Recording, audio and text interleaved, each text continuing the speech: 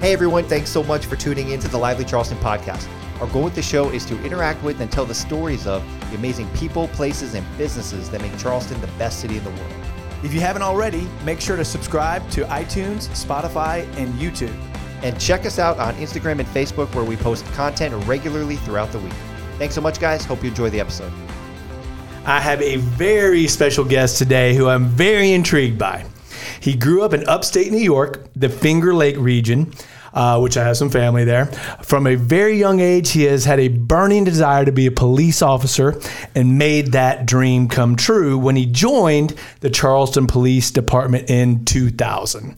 This driven individual not only walked a beat per se, but raised the bar for himself by being selected to the Federal Bureau of Investigation and the Naval Criminal Investigative Service. Everybody knows that is NCIS.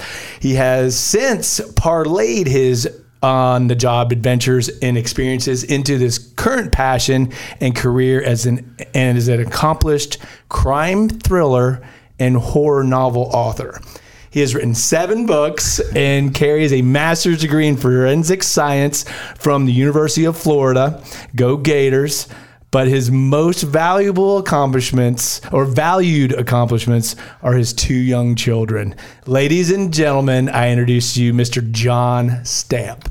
Thank you for having me, Scott. This is great. Absolutely, man. How'd I do? Did I hit timelines okay? You got it pretty good there. All right. Well, good, man. Well, welcome back to Chucktown. I love it. I take every chance I get to come back here. The city has grown by leaps since I've been here, but it's always great just to come back and see it, just to be a part of it. Well, good deal. Well, Lord knows you have come a long way, right? You come from upstate New York. So tell me about that. How'd you go from upstate New York and ended up in the Low Country? Tell me that story really quick. Upstate New York.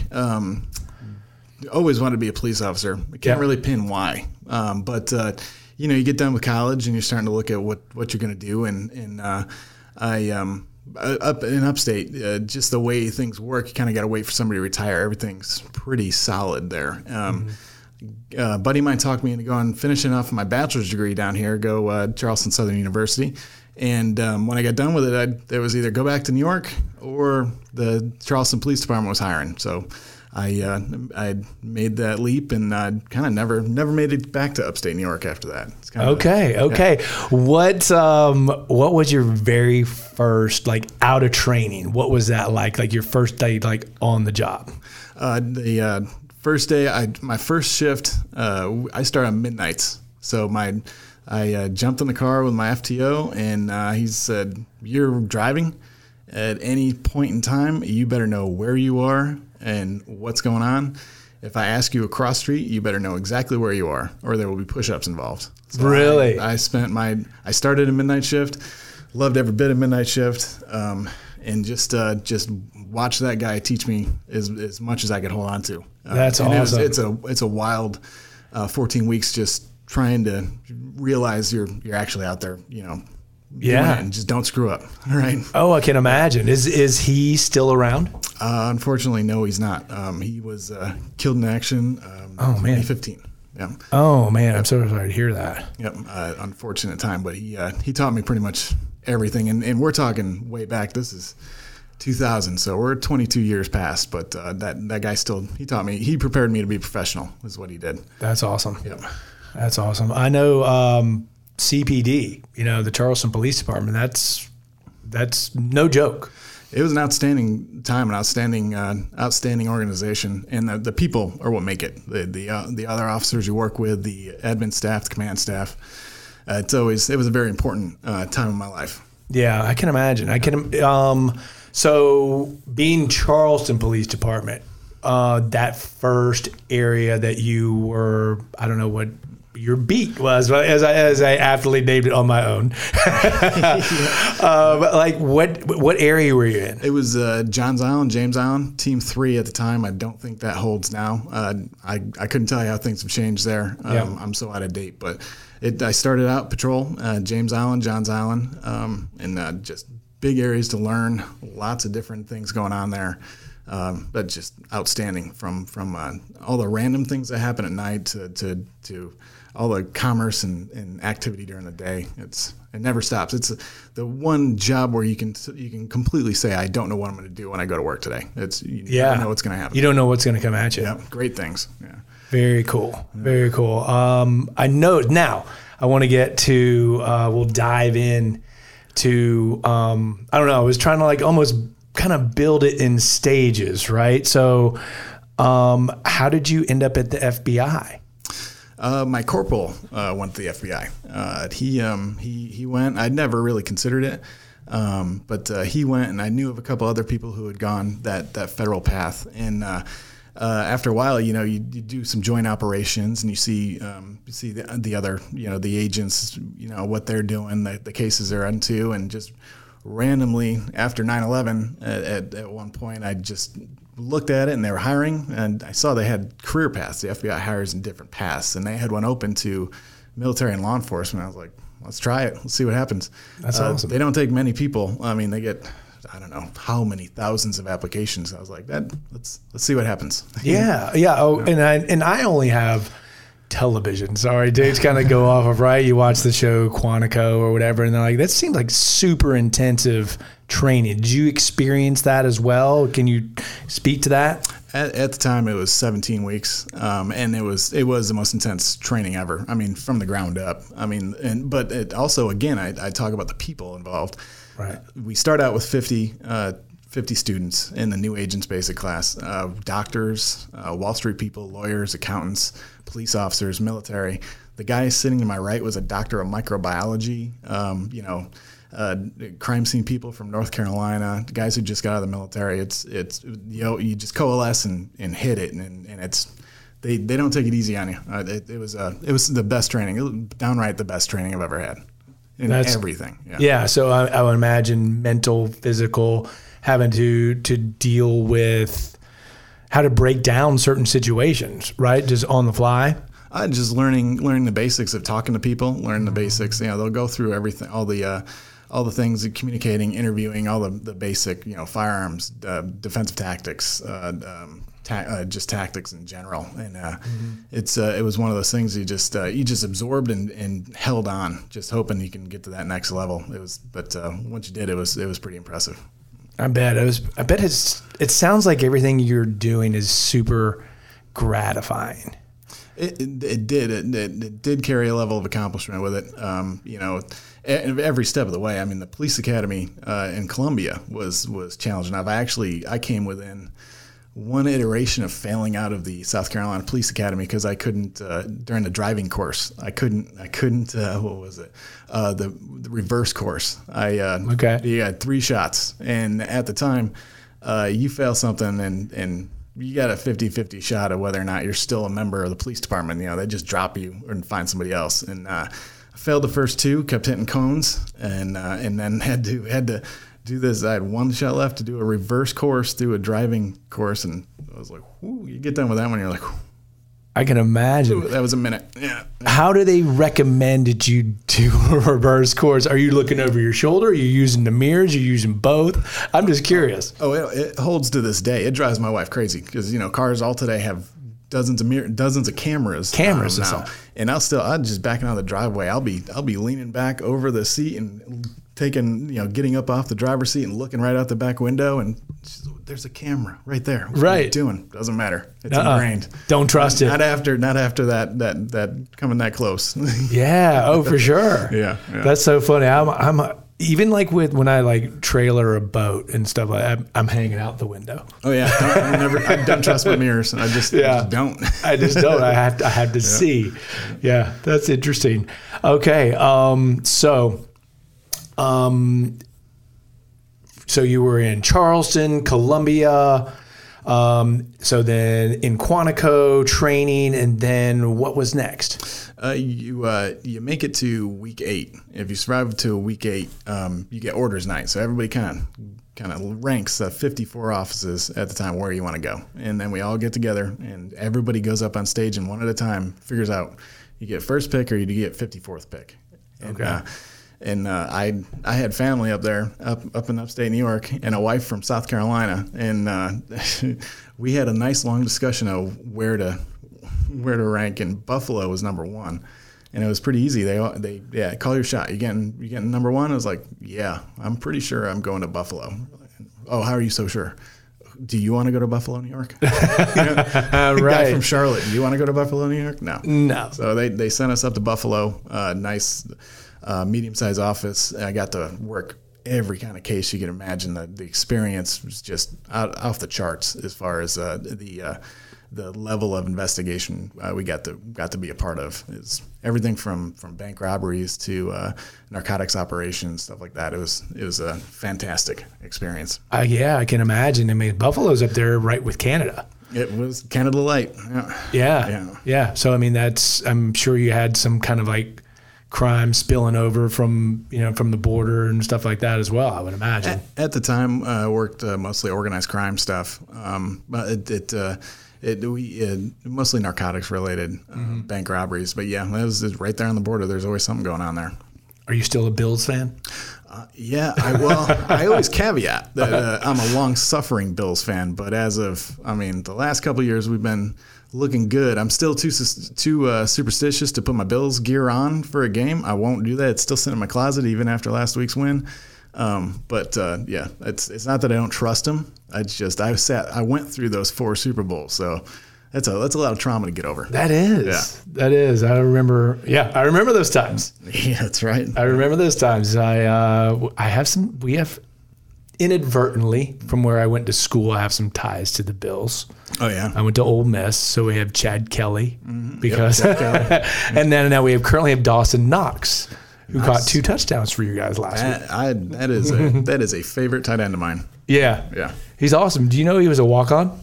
You look at the Bills. Well, you look at any Buffalo sports team, and they're usually workmen. We don't get the first rounds very much. So usually they come in, and they earn their spots, and Buffalo's a whole, upstate New York's the whole way. It's just blue collar hard workers. Yeah, for sure. Yep. All right, man. Let's dive into your books. What is the process like? Like how do you choose your characters, and like how did it all start for you? You were like, I'm going to write a book. It sounds weird, but most of the time the characters come to you, and or you might have an idea of a particular scene, maybe, or an idea of a person in your head, and it kind of grows out of that through an outline. You hope to follow that outline, but in certain instances, the character's like, nah, we're not doing it that way today. We're going to go this way, and you just, as you're writing, you're like, let's see where this goes. Let's happen a bunch in spoilers. My second book, I had the idea of a narcotics unit. Spoilers, everybody. Spoilers. Is a CPD narcotics unit being just stumbling into kind of an international organization working through Charleston.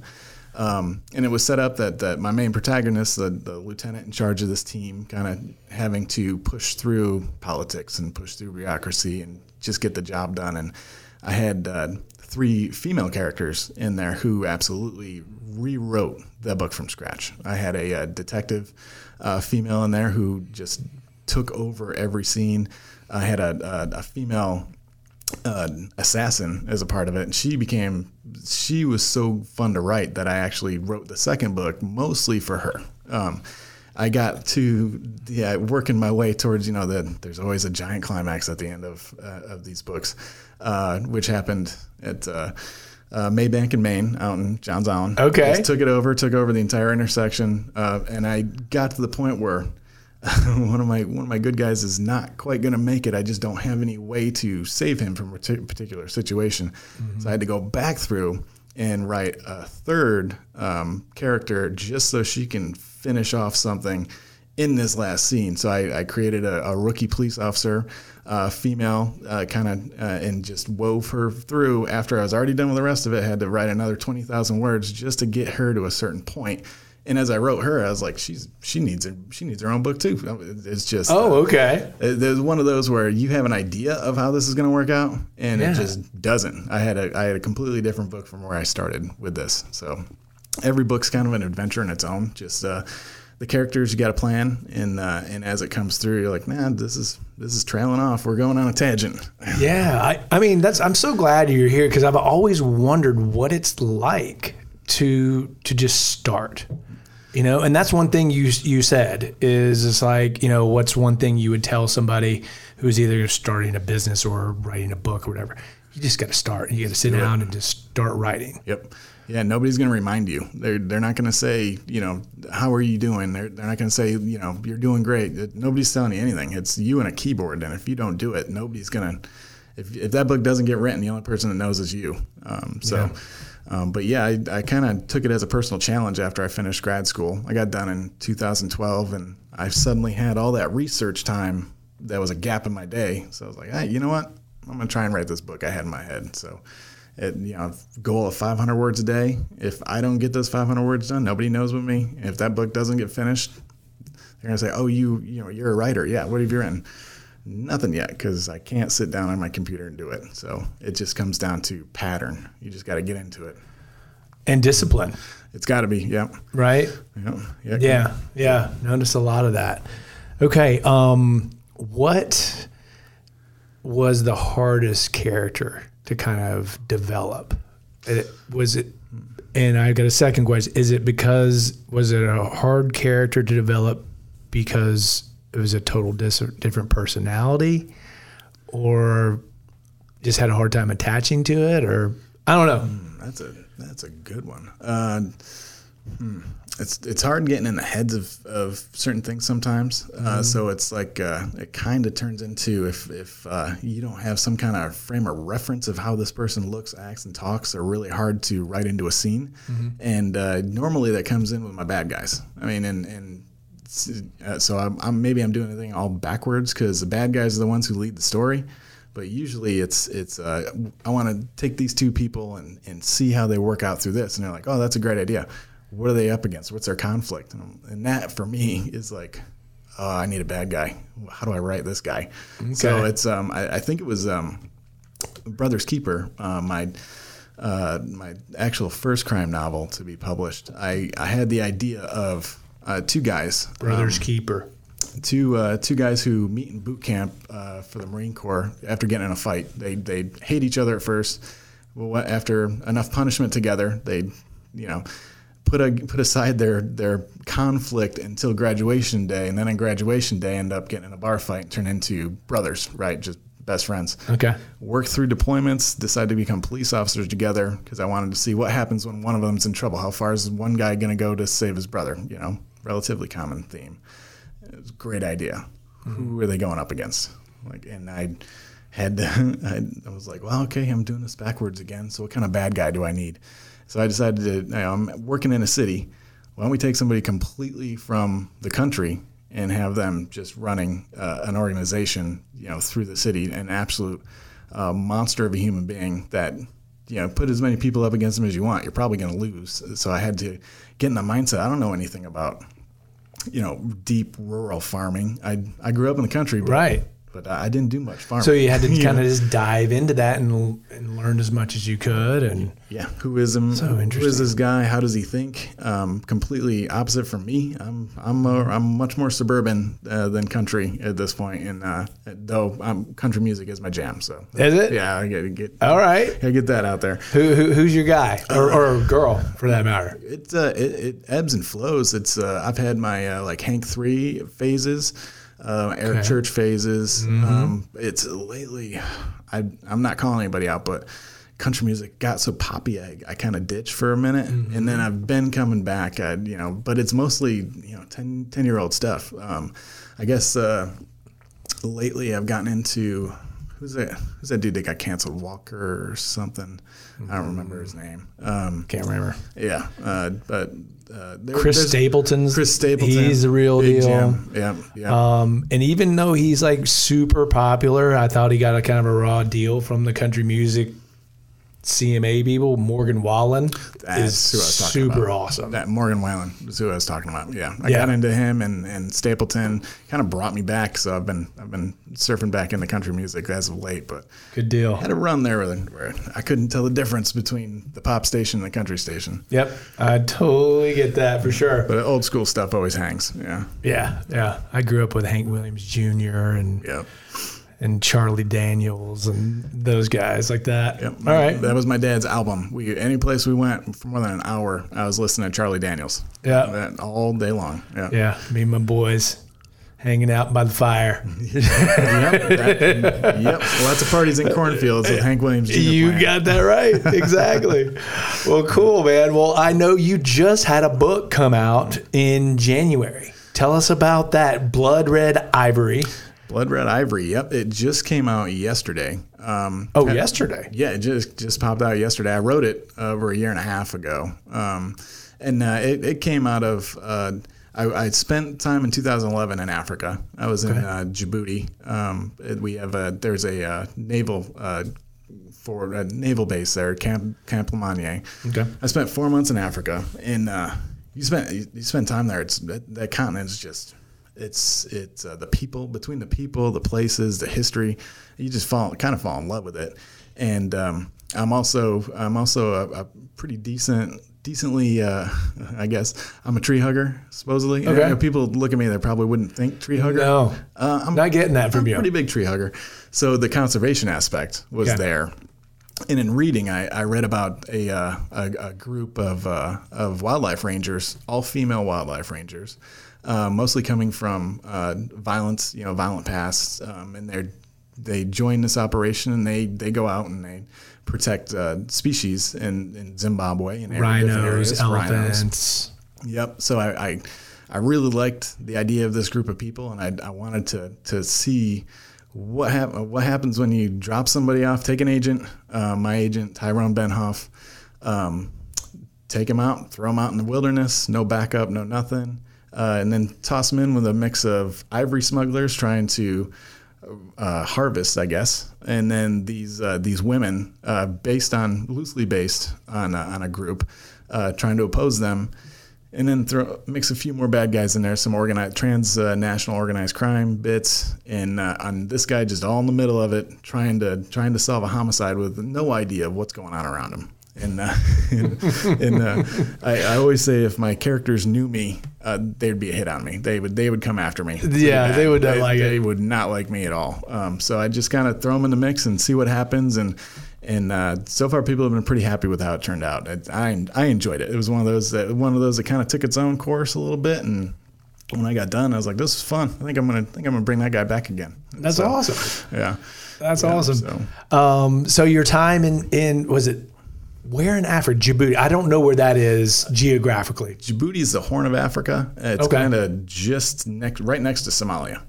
So there's Ethiopia, Eritrea, Djibouti, Somalia, right on the Gulf of Aden, right on the coast there. And the Gulf of Aden stretches through that Horn of Africa area up through those major channels through the Middle East. Okay. Yeah. Okay. Desert, beautiful desert country. A lot to offer. And the people were great. You get out working in the city, working with the other police officers, you're liaisoning with the people who are involved with the base, and you get to know them. They were just fun. They're just they're laid back culture, fun to be around. Mm-hmm. It was a great experience, and I wanted to write about it. I want to get back there someday, but I wanted to write about it. Yeah. I have a friend from Cape Town. I think Cape Town, but is that South Africa? Is that anywhere close? No, not even close. Okay. I got to get my geography. I got to bone up on that. My social studies teacher kicked my butt. That's well, when you said that, I was like, well, maybe. It's been a while. No worries. Yeah. So I read the very first paragraph of Blood Red Ivory, and I was instantly kind of captured by, these are female. This is a female character. Yep. And like the situation was instantly tense. And so I, for those of y'all who have never read any of John's books, the write-ups and critiques and things like that are saying basically you feel like you're right there. You're in every explosion, the flick of a switchblade or whatever. I mean, you feel the intensity. You describe it extremely well. That is the best compliment you can get, because it's Joseph Wambaugh, Elmore Leonard, my heroes growing up, and they just wrote it as raw as they could. And I've always tried to make sure I tried to just keep it right at ground level so these people can feel, when somebody's coming at you and you know that you don't have the momentum. I like to show that aspect of that conflict where it's on and you're the last one to find out, and just how does that feel, And I actually had a buddy of mine when he read Brother's Keeper, he called me. He's like, I had to put it down for a minute, because you had a scene in there where I got done reading it, and he was an officer with me on the street. He's like, I had to take a minute because my heart was racing. I was like, dude, you were my hero. That's a great compliment. I was actually at dinner Friday night with a friend of mine who read my horror books, and he's like, I was really into it. I had to put it down for about a week because you freaked me out. Like, that's the goal, man. I was like, that's what we do here. Yeah. Yeah. So I try to keep that coming. Yeah. That's awesome. That's awesome. Oh, so the book just came out. Any other projects on the horizon? Any films? Anything like that? No, my schedule's open for films now. I'm just kidding. You hear that, everybody? Yeah, exactly. Okay. No, I'll keep writing. I've got it's as the ideas rack up, you're just like, where do I find time to concentrate on this stuff?